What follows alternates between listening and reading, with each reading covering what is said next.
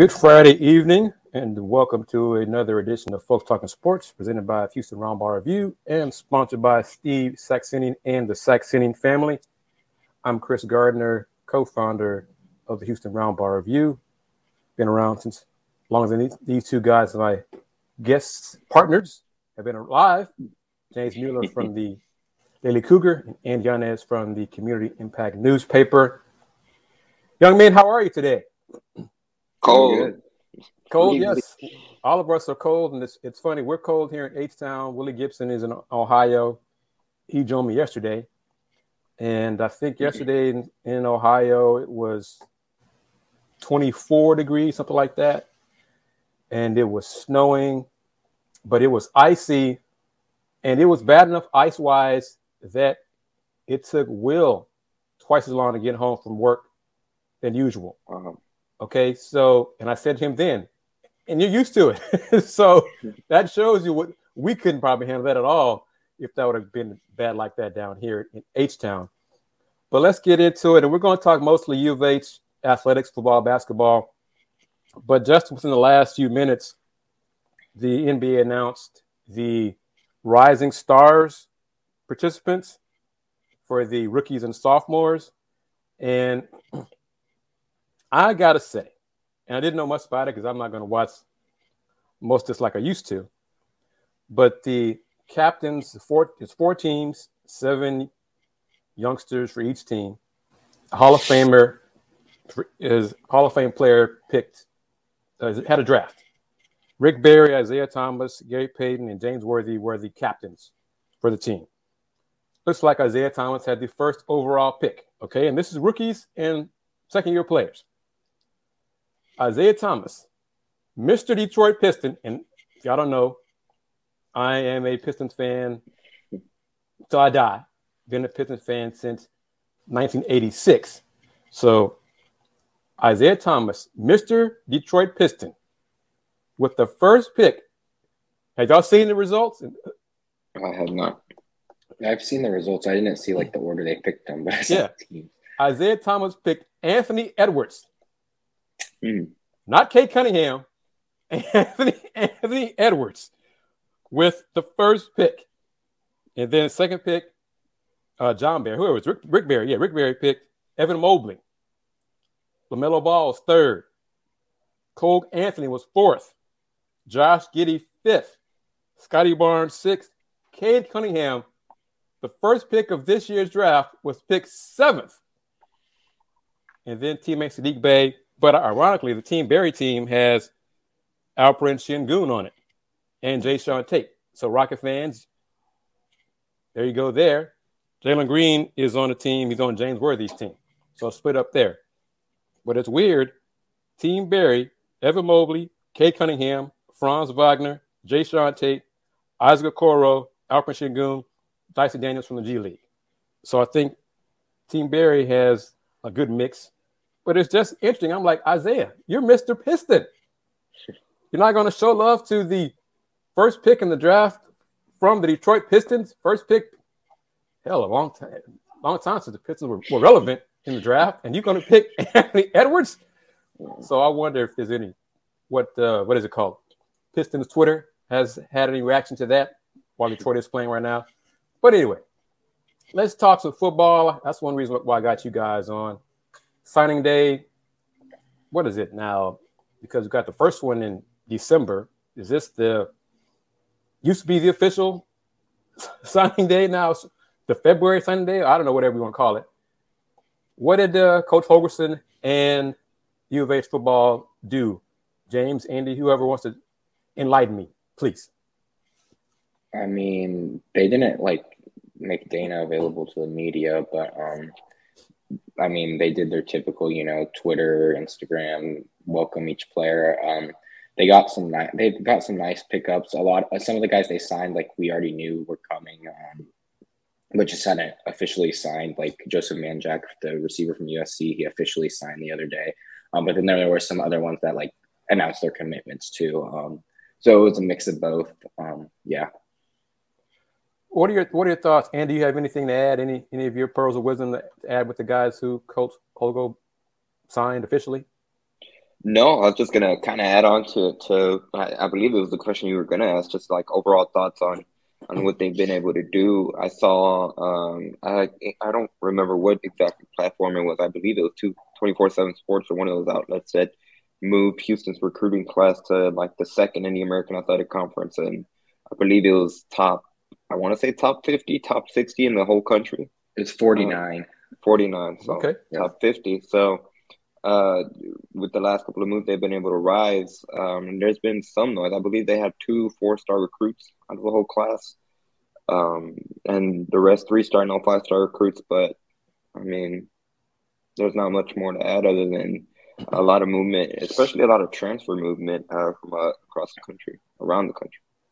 And just going to read off the names. This is from uhcougars.com.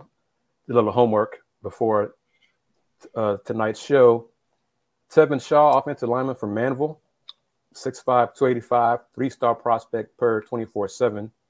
Chose U of H over Arkansas State, Colorado State, Florida A&M, among others. So that's interesting. That's an interesting mix right there.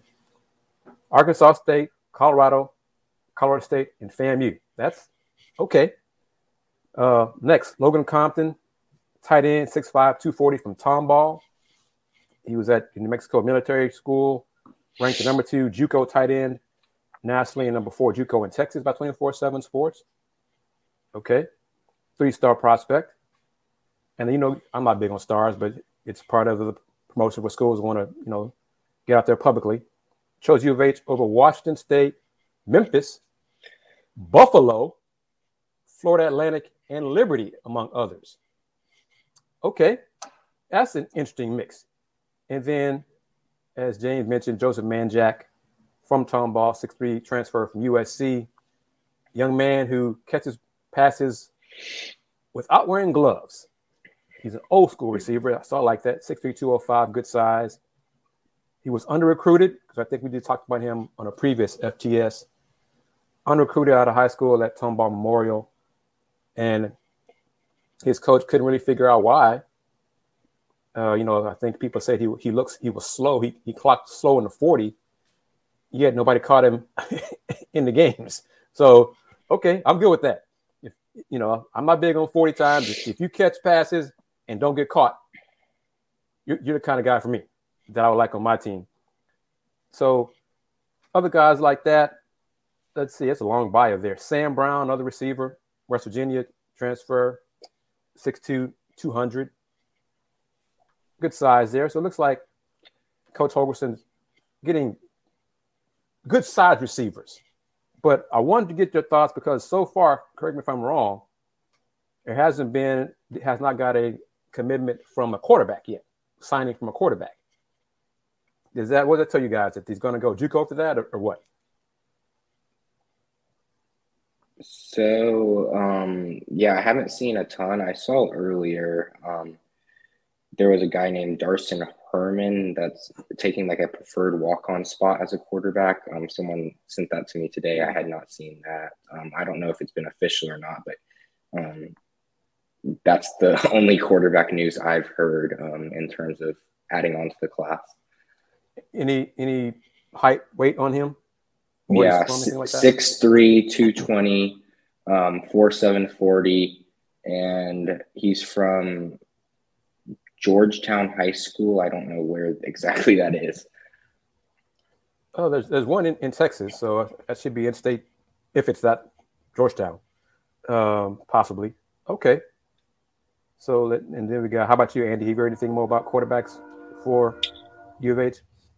I have not, but it's interesting you bring up that point because I know they've lost 2 quarterbacks throughout the course of the season, and Sophia and Sue and Maddox Kopp, who they were real high on when they got him to sign for the team, and didn't even last a full season with them.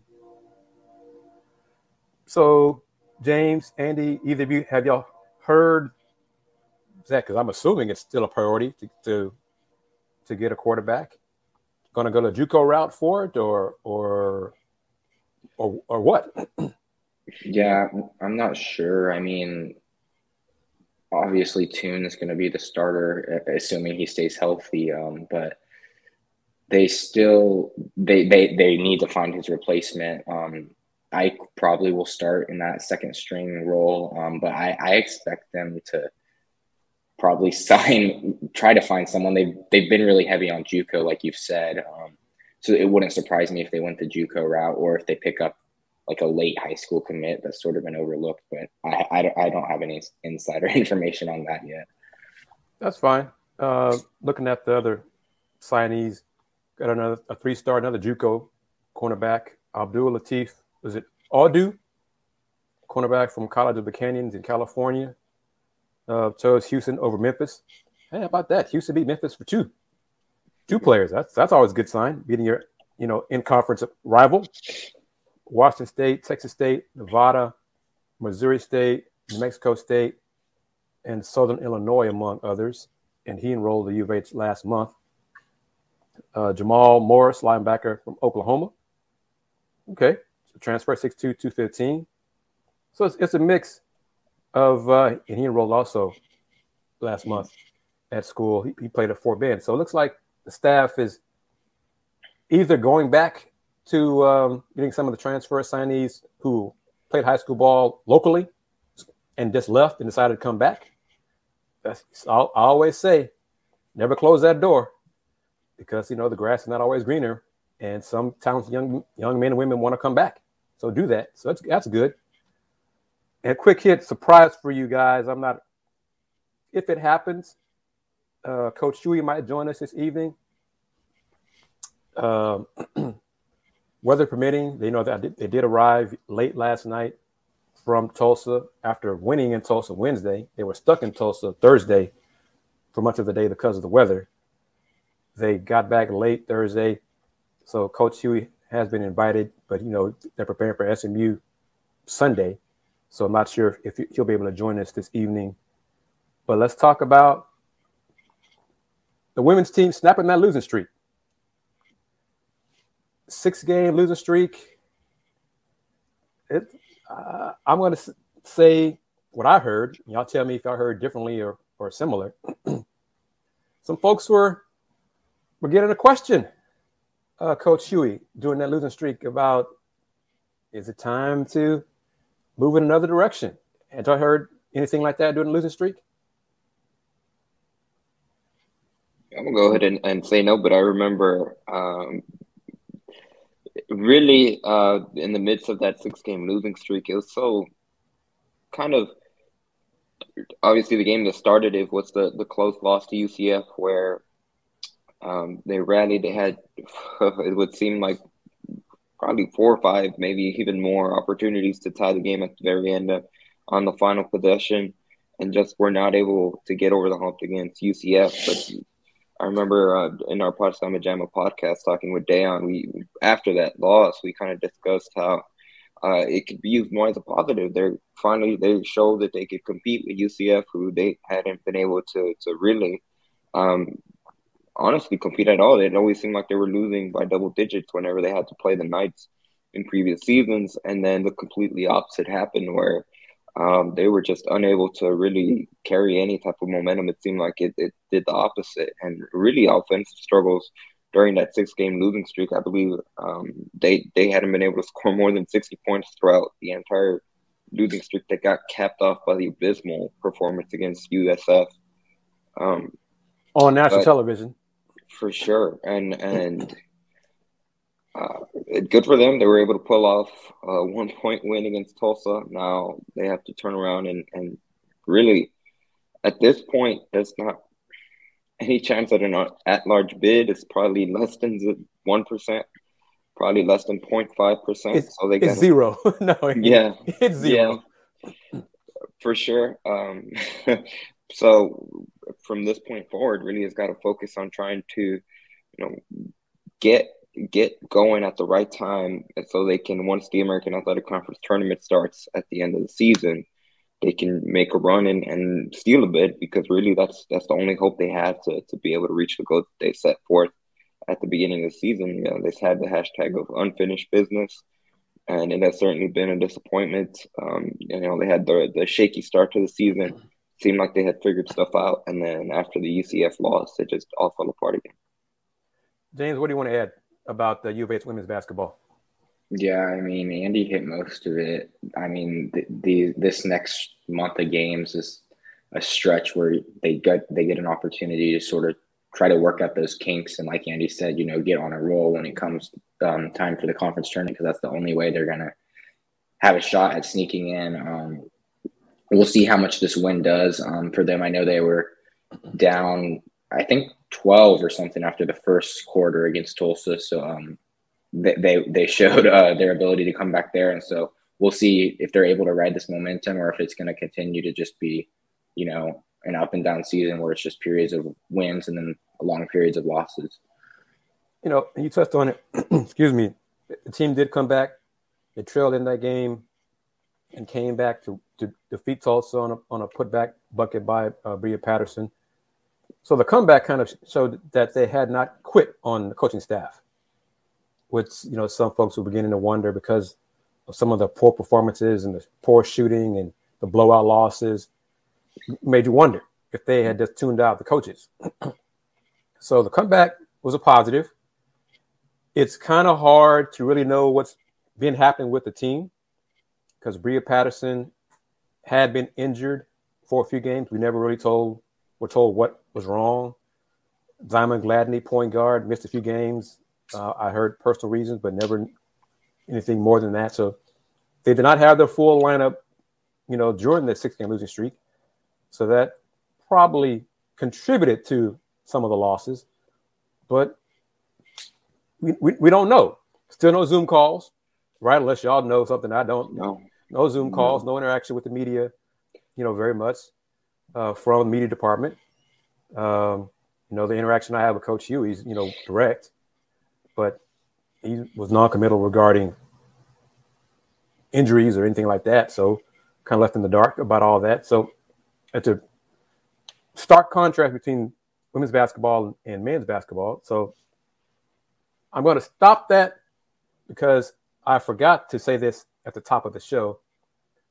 Allow me to vent, young men, for just a few seconds. Take it away. Before tonight's show, Coach Silas, Stephen Silas with the Rockets head coach Stephen Silas is on his Zoom call in San Antonio before the Rockets face the Spurs in a few minutes tip-off. I don't know what it is about AT&T Center. I don't know if it's the Spurs, audio people, engineering people.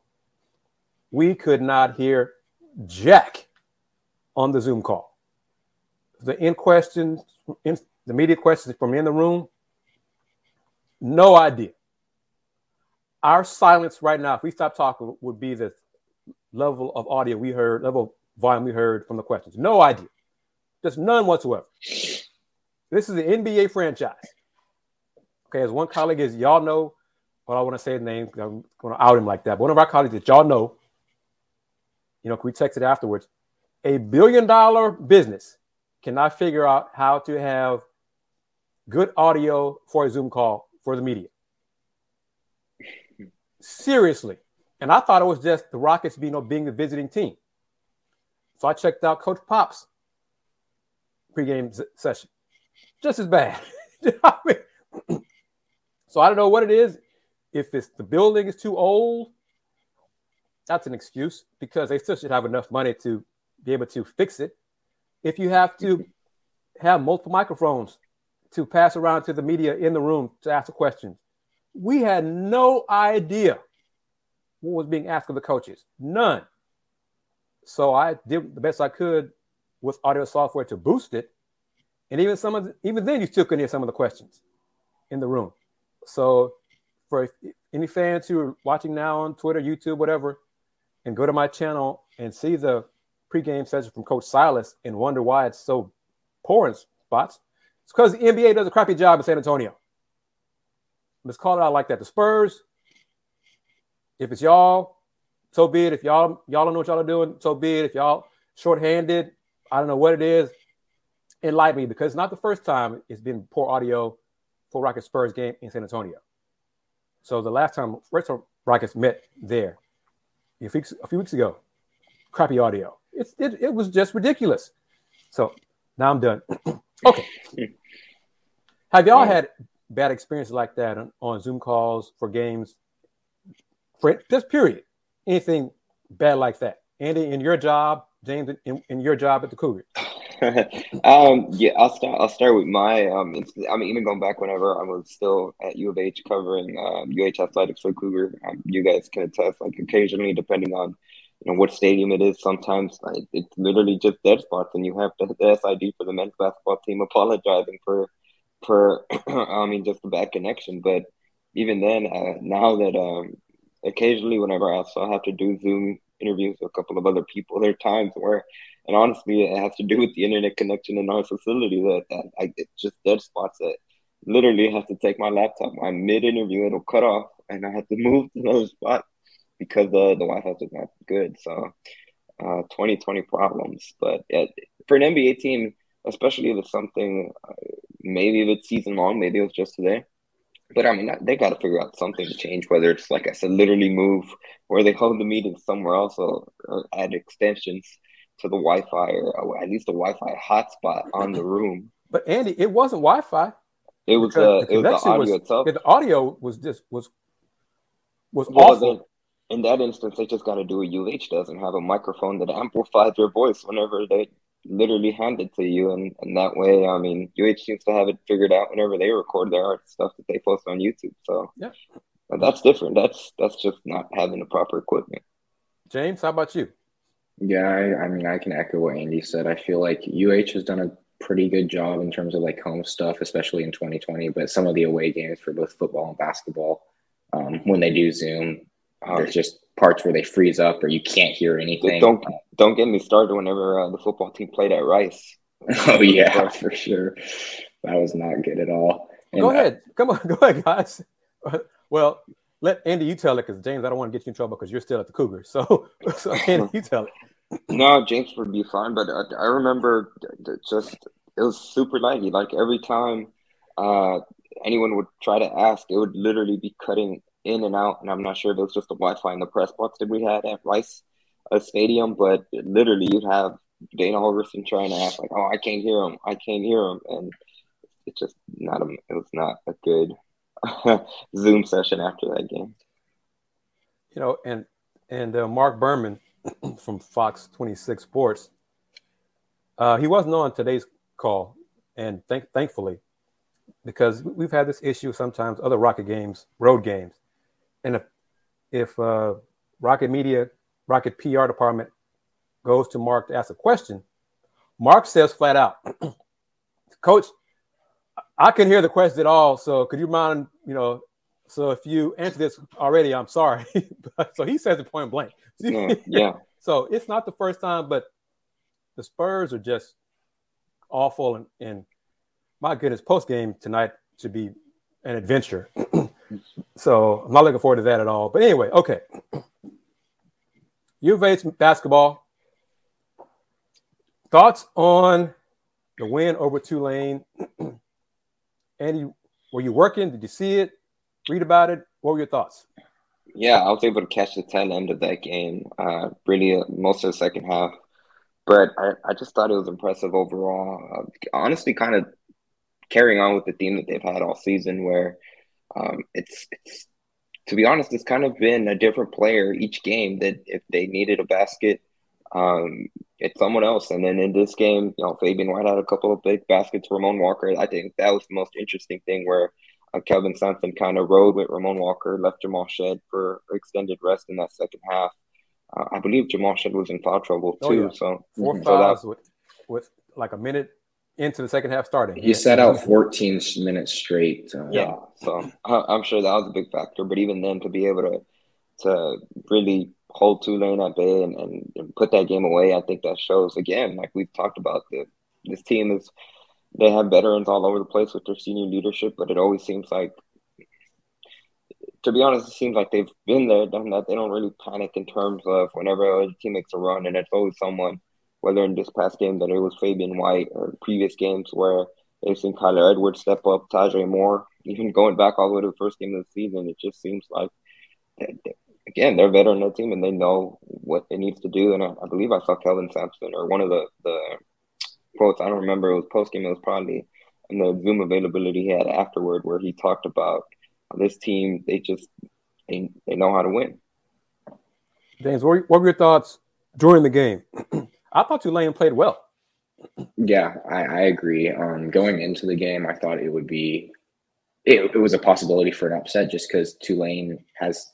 I think I've liked what Ron Hunter's been able to do with them, and they shot the ball pretty well in the first half.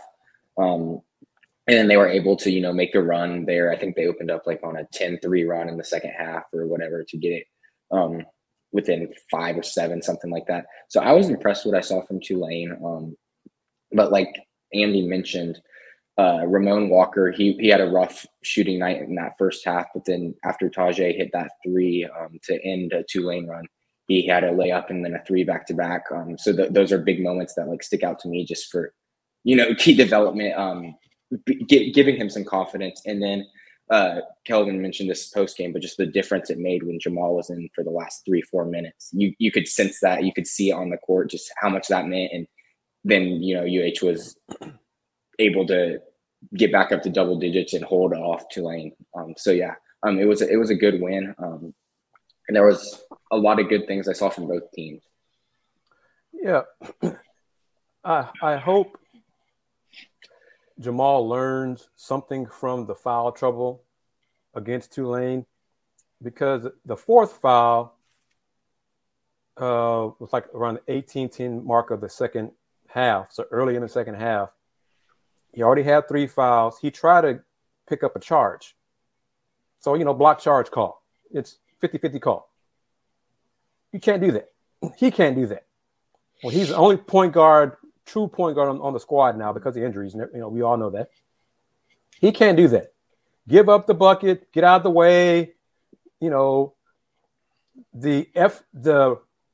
reasoning behind it, yeah, you want to be in position to make a defensive player for your team, okay. But because of the 50-50 call, Jamal, you just can't do that. you just can't. And sitting down on the bench for 14 minutes, the offense struggled without Jamal. And James, you touched on it because Coach Sampson said it after the game. When Jamal came back in around that 4-minute mark, the offense, much better flow, clicked, penetration by Jamal, layups, it was much better. Add the question here. We got a question from Jay. Put it on the screen.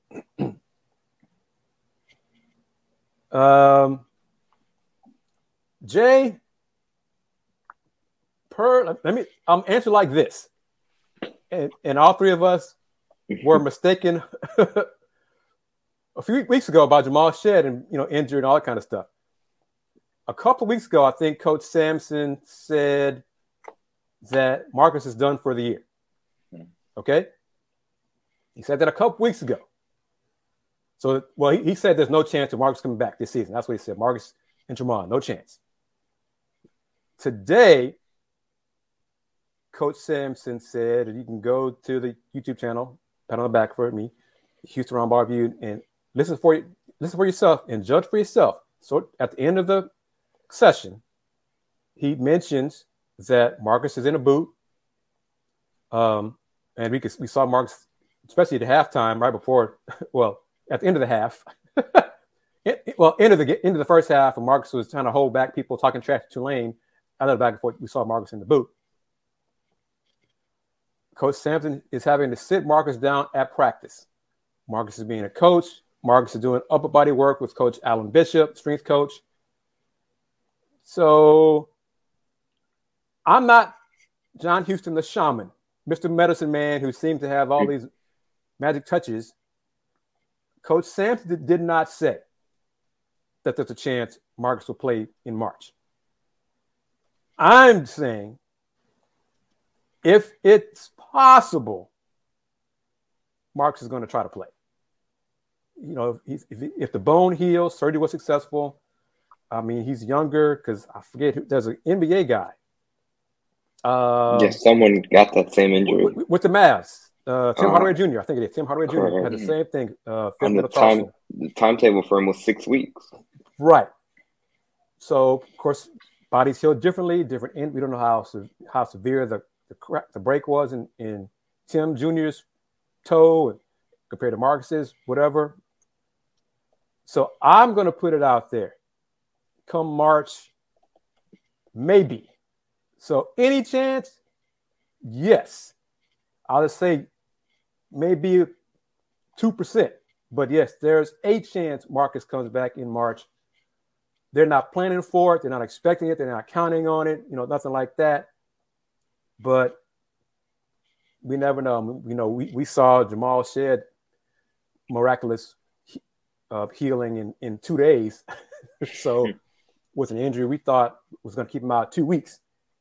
So that's me. Kris Gardner saying that. That is not Coach Kelvin Sampson saying that. That is not John Houston saying that. That is not Jeff Conrad, anybody with U of H basketball saying there's a chance Marcus is going to play in March. I'm saying that if it's just 1 or 2%, okay? But we have no reason to believe it's going to expect it. But it leads me to this question. Not going to get into all of it, but on ESPN this week, maybe Tuesday or so, maybe even yesterday, there was a discussion about the 4 teams that made the Final Four last year and their chances of returning to the Final Four.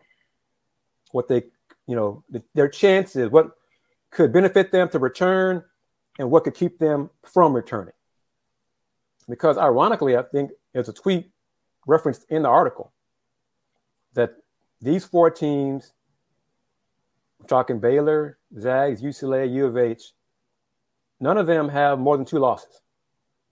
So at this point, I think as of February 1st, these 4 teams, 4 Final Four participants from the previous year, have the best record of the 4 teams that made it in the following season. What do you think? You guys are smart. Jay, you're smart. Derek, you're smart.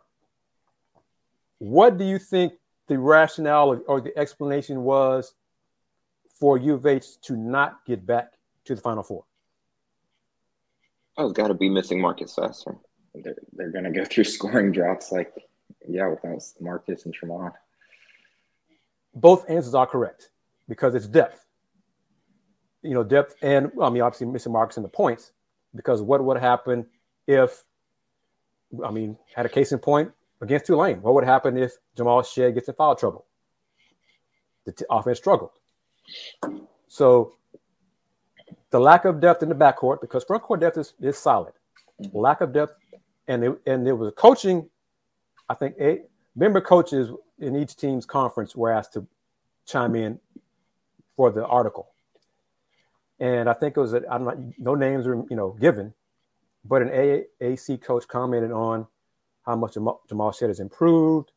But the lack of depth, what would happen if Jamal gets in foul trouble? Well, we saw it against Tulane, the struggles.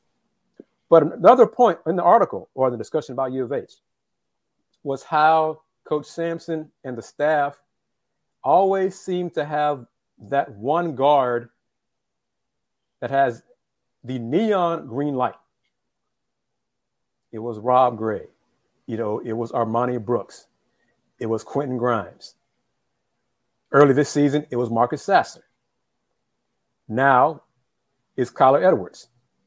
And part of the quote, I'm paraphrasing, was Coach Sampson always seems to have one guard who can take 15 threes in a game because of that neon green light. Well, that's Kyler Edwards. Kyler Edwards, he may take 15 shots and 13 of them will be threes. He might make 3 of them, but he's got that neon green light to take those threes. So we see it. It's the coaching philosophy of the team, because we've covered the team for a few years. There is like a pattern established about a guard in this system that gets to shoot threes all the time. But the difference is now this team has balance because of Josh Carlton in the front court and Fabian White in the front court. So the gist of it was the balance in the front court scoring would be the reason that they could return to the Final Four. What are your thoughts on that? I would tend to agree again, but when you get into making another Final Four run, a lot of it's got to do, it's got to do with matchup. It's got to do with luck. You got to have so many things break your way. I mean, last season when Houston made their Final Four run, they had a couple of lucky breaks with some of the other teams ahead of them that fell out. I mean, even the Tremont Mark tip-in, that was a big shot that, I mean, he has to be in the right position and make the right play. So it's so many variables to control. But I would agree. I think it's interesting, especially, Kevin Sampson has mentioned it. And it's interesting that it's kind of lined up perfectly with when they started conference play. But this team without Marcus Sasser and Tremont Mark, they're undefeated up to this point. They're 8-0.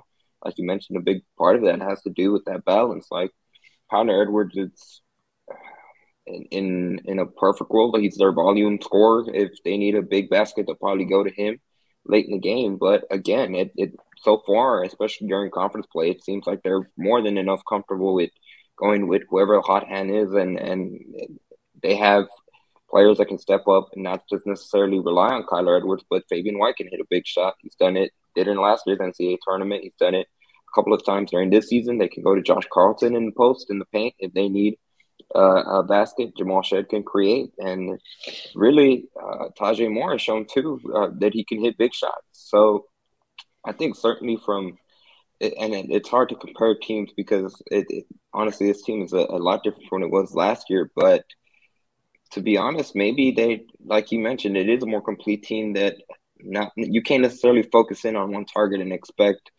to slow Houston down. Last season, the focus would have been on Quentin Grimes, and you'd probably feel confident being able to, at the very least, muddy the game and have it be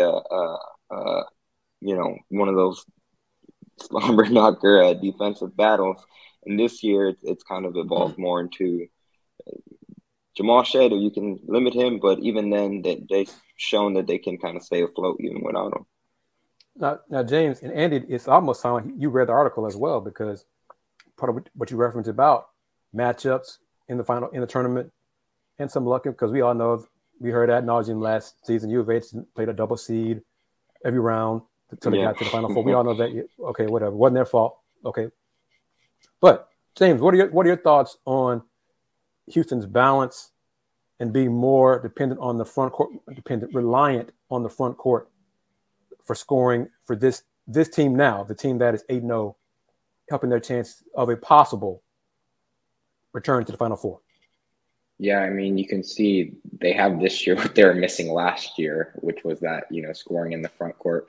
I still think in terms of, yes, Josh, Fabian, guys like that can get you buckets, but I think down the stretch of come March, I just think the guard group is so thin. I think they can make a run, but I don't see a Final Four happening again, just because playing with four guards against some teams, they're going to run into somebody and there's going to be foul trouble, like you said, or just fatigue. You can't have, Kyler Edwards playing 40 minutes twice in 3 days. Right. So I think, the front court can carry them, and definitely it has so far, and they're still able to win. But come March, I don't see it being able to, carry them all the way back to the Final Four. But a Sweet 16 is very plausible in my opinion. Yeah, that's fair, a fair assessment, and I agree with you. I think this team as is getting to a Sweet 16 would be a success, because we get into the Sweet 16. Really, top teams advance that far. Top teams who play fast, because I'm not sure you guys could handle a team that plays fast and goes 9-10 deep, or has 5-6 guards to run at them, and a trapping team, a team that likes to full court press, I think would give U of H problems. Especially if Jamal Shed gets in foul trouble. That's what Tulane capitalized against them. Agreed, because no knock on Tajay Moore. Tajay's not a point guard. He's doing the best he can when he has the ball in his hands, running the offense when he has to do that. So don't get me wrong, they're going to try to win every game they play. I would just not counting on them to return back to the Final Four this season. I got a lot of positive vibes about next year's team based on who they got coming in and who they have should returning. But as far as this team enjoyed the ride. I'm not sure if they're going to beat Cincinnati Sunday because I don't believe they're going to go undefeated in conference. Okay. Yeah. And these next two games are probably their toughest, certainly up to this point, at Cincinnati and at SMU. Agreed. And then you got Memphis on Saturday at home. So we would think they're going to lose one of these next three games. Okay. I wouldn't be surprised if that happens. The sky won't fall if it happens, nothing like that. They're still going to the tournament. So it would be nice if another team from the conference would join them in the tournament. Because, the last two seasons, all of us have kind of predicted that the American would send multiple teams to the tournament. This season, for sure, is just U of H. Yeah. SMU's on a winning streak, but their non-conference performance wasn't great. So that's why they're in the bubble. I think they were the first team out. Yeah, first team out of the first four out. So, but touching on that, Joe Lunardi, ESPN, he has Houston a 3 seed today, as of today, the February 4th bracketology. Houston a 3 seed, Texas a 6 seed in the same quadrant, which would set up a potential matchup of Houston versus Texas in the round of 32. Winner goes to the Sweet 16. As an alum, U of H alum, I would love for that matchup to happen. Being just an extension or another matchup between Coach Sampson and Coach Chris Beard, because back to U of H, Texas Tech have played previous years. They match up in the preseason with their scrimmages. The secret scrimmages have happened for a while, so that'd be a good matchup. And it could be the last chance Houston plays Texas, because I still don't believe the Longhorns would be in the Big 12 when U of H joins the Big 12. Just don't believe that's going to happen. Guys, we're going to wrap it up shortly, but I had a thought. Let me pull up his name here. The Kansas athletic director, what is his name? Let's see here. He spoke to the board early this week, but Travis Goff. He touched on that he believes that when Texas and Oklahoma leave, that the next TV media deal that the Big 12 gets is going to be per team, the average payout per member, Big 12 member, is going to be a decrease. He wasn't sure how much it's going to be. I think he touched on $10 million, but it wasn't if it was, $10 million per school, per payout, whatever. He's trying to prepare the Kansas people of budget decrease, but also trying to get them to donate more and not depend on the money from the TV end of it to sustain athletics for Kansas. So what are your thoughts on, I think we kind of agree that the Big 12 money is going to be less, one, because it's going to be more teams. It's going to be 12 teams instead of 10. So it's going to be more slices of the pie. But what do you think about that? Because us and U of H joining the Big 12, what is it right now? 5.5, 6 million from the American to what, 20 million per? Let's say 20 and 25. That's great. That's great. Whereas Kansas going from 35 to 20, 25 isn't great. What are your thoughts on that, the payout being less for Big 12 schools? I mean, I think it's a good pitch to try to get donors in because, like you said, you're not going to be able to replace the Texas and UT Oklahoma markets. They drive a lot of that. And so, yes, while the numbers you presented might not be completely accurate because we don't know exactly how much it's going to drop, it is going to drop.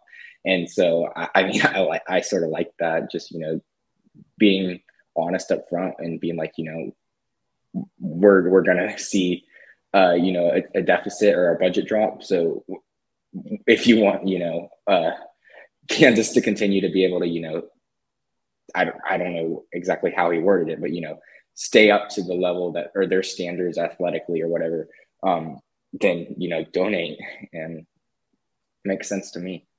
And Andy, before I come to you, Travis Goff, he knows the importance of football. He knows Kansas football has I'm going to say this, has stunk, underachieved for years. So he realizes that the importance of football, success on the field will help donations, money, and those things. So he's being honest, and I commend him for that. But what are your thoughts on the impact financially to the Big 12 schools once Texas and Oklahoma do leave? No, yeah, for sure. Overall, in the big picture, grand scheme of things, obviously that makes sense. Losing those two teams, especially from the football perspective, they generate a lot of revenue and a lot of eyeballs for the conference. And like James said, it's one heck of a pitch to try to get some of the donors to give more money to the school. But and I can't remember what article it was or what outlet it was. Kris, you sent to us a while ago regarding someone saying that really it was regarding Pac-12 and how investments in athletic programs comes back and it's good for the university overall as a whole. And it certainly hasn't been the case, like you mentioned, with Kansas in football. So you'd imagine it'd be a much bigger deal for a school like Kansas, where really kind of their main attraction is their men's basketball program, their basketball program overall, and not much so their football program. And if they're losing $15 million in TV revenue or their slice of the pie, obviously it's going to affect them a lot more. But really, when you look at the alternative, there's not, I mean, it's either do that or whatever. What is the other alternative? Is there any? Stick with 8 as the big 8 and try to navigate through that. That doesn't seem like that would be viable for a long-term solution. So at the end of the day, they, like we said, it's a good pitch to try to get donors to donate, but what really is the alternative? Because if somehow the Big 12 deformed, well, then Kansas has to look for different alternatives elsewhere. We got 2 more segments. One is going to be our sponsor segment, so I'm going to go solo screen for about 2 minutes. And then when I come back to both of you guys, get ready to, we know what we do, UVA Cincinnati. No. Give me your prediction on that matchup. So I'm going solo for a segment brought to you by Steve Saxenian and the Saxenian family. All right, here we go. UVA fans, UVA alums, well, honestly, folks talking sports fans, FTS fans. This is for you. Houston Cougars alums and football fans. Lock in seats for 2022 with a season ticket deposit for only $75. The deposit to the season tickets will go toward the final cost of the 2022 season tickets. Fans can email tickets@uh.edu or call 713-GO-COUGS, 713-462-6647 during regular business hours. Lock in your seats for the 2022 Houston football season and be part of all the excitement as the Cougs stand ready to compete for another conference championship before heading into the Big 12 Conference. Score big with Houston football. Same great seats for every game.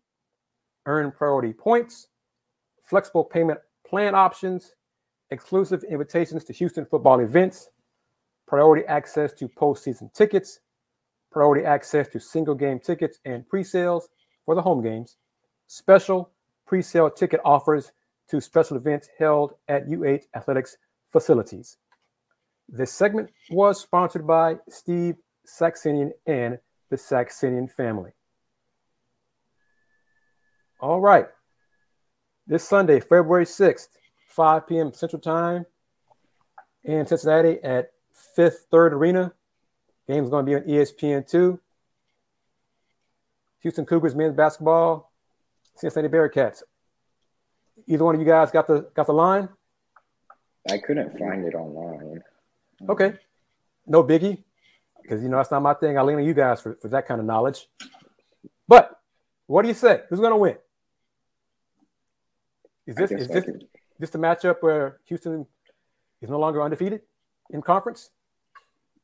I mean, I think I'm going to take Houston just because I think we'll see Cincinnati start off strong. They haven't played in a week, or maybe even like 8 days. But they haven't played since the 30th, since their game with Memphis got postponed. Right. So I think we'll see them come out strong out of the gates. But I think Houston will, in the end, will be too much. Win by 2 to 3 possessions, so 4 to 6 points probably. Andy, what do you say? Yeah, I think historically, you look at it, Cincinnati's been one of the toughest places for Houston to play while they've been in the American Athletic Conference. But I'll lean Houston winning just in terms overall. Again, that senior leadership and the first game of the week, I feel like they'll hang on and win. Now, I do think it'll probably be within 5 points. I don't know what the line is, but I'd choose the under if anything over that. But I think Houston edges out Cincinnati. Okay, I think the backcourts for each team will be key. Whoever wins that matchup in the backcourts with Jamal Sheck, Kyle Edwards, Taze, Ramon Walker, David DeJulius, Michael Adams Wood, Jeremiah Davenport for the Bearcats. Whichever backcourt wins will probably win the game. I'm going to say it. U of H, the Bearcats are going to win. Let's put it like that. U of H won't lose. The Bearcats are going to win. You guarantee it? That. Nope, not guaranteeing it. No guarantee. Not doing that at all. No, I just think, like I said earlier in the show, I think one of these next 3 games, Houston is going to lose. Just the odds, honestly, because I don't see them going undefeated. Even if they were healthy, they were not going undefeated in conference play. So why not just pick the 9th game of conference play for the loss? So, that's all. Don't shoot me. Don't bet on it. Don't spend your hard-earned money on what I said, okay? Don't hit me up on Twitter. Said you were wrong when U of H won. Okay, that's fine, too. No big deal there.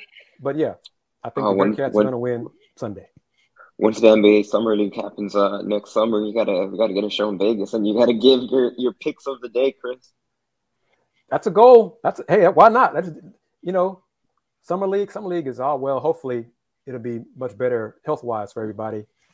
Yeah, because I was going to go to Summer League last year, but that's when everything started getting bad again. So, but yeah, and sponsorships talk, because sponsorships can help take us on trips. So, You're out there, alums, U of H alums, you want to support us, you like what we do here in Full Talking Sports, our U of H-centric segments. It's not all U of H, but it's, majority U of H, especially when Willie Gibson is not able to join us. But now, like you say, Chris, that sponsorship support, and then it leads to more coverage, more in-depth coverage. It does. And I thought about this, and I'm going to go with this, and I think each of us can say it. We do, and have done less with more. I would like to be able to do more with more. Okay? Does that make sense? We've done a lot with less. We've done a lot, less with more. I want to do more with more. Okay? We've done so much with less budget, less this, less that. I want us to see what we could do with a bigger budget, with bigger bells and whistles and a lot of things coming at our fingertips. So sponsors, that's where you come in. Support us. We've done all this more with less kind of stuff. I think I had it backwards earlier. More with less. I want us to do more with more. As we wrap it up, James Mueller. Shows. We can do live shows in the crowd. Yes. And it won't hurt us to say this. James and I had talked about it after one of the basketball games. When he's on the road in football season, we'd like to have him chime in, do a Folks Talking Sports with James on the road. Do that. Maybe do something with James at the AAC basketball tournament in Fort Worth if he's able to go. Things like that. All those things in the plan. All that. So, yes. New Orleans, Houston next season. So, yes, all those things are in the works. Sponsors, we hope you enjoy our show. Going to wrap it up now. James, how can folks find you and interact with you, connect with you via social media? Yeah, you can find me on Twitter at JDM2186, and all my work is at thedailycougar.com. Mr. Yanez, how can folks find you, sir? Yeah, they can follow me on Twitter at @Ayanez_5. Be sure to check out another U of H Center podcast at Pod Slamajama. That's PAWD Slamajama. Dayon and I obviously have discussed. Right now, it's the middle of basketball season. It's a lot of UH men's basketball, a lot of UH women's basketball talk. But throughout the course of the season, obviously, we've done a good job of getting guests that hopefully people find engaging and entertaining. So a lot of different avenues for whether it's UH or Kris. I know you do a lot of Houston Rockets, your Rockets talk. So we're out there. I know there was a tweet I saw today about someone complaining to one of the local radio personalities about them. Obviously, of course, they're going to talk about the Houston Texans for the bulk of the year when they have the 6th ranked team in the nation in men's basketball, literally down in downtown. So there's certainly a market there that's to be taken advantage of. Agreed, and we would like help to fill that gap of entertainment and information for fans, because this is still football towns, Houston, especially pro football, despite the Texas being a mess. But we know that there are basketball fans out there. We know there are U of H basketball fans out there. So we're saying to you fans, support us. Follow Folks Talking Sports. Support us financially. Let's be real. It's a business too. Support us financially and help us get the word out about U of H basketball. Basketball in town. And hit that retweet button. Hit that retweet button. That's like free. Button. That is free. Yes, indeed. And wrap it up. I'm Kris Gardner of the Houston Roundball Review. Thank you very much for joining another edition of Folks Talking Sports, presented by Houston Roundball Review, sponsored by Steve Saxenian and the Saxenian family. Twitter, I am VHR Review. Houston Roundball Review on YouTube. Houston Roundball Review on Instagram. Been around since, well, say it like this, I'm almost 50 next month.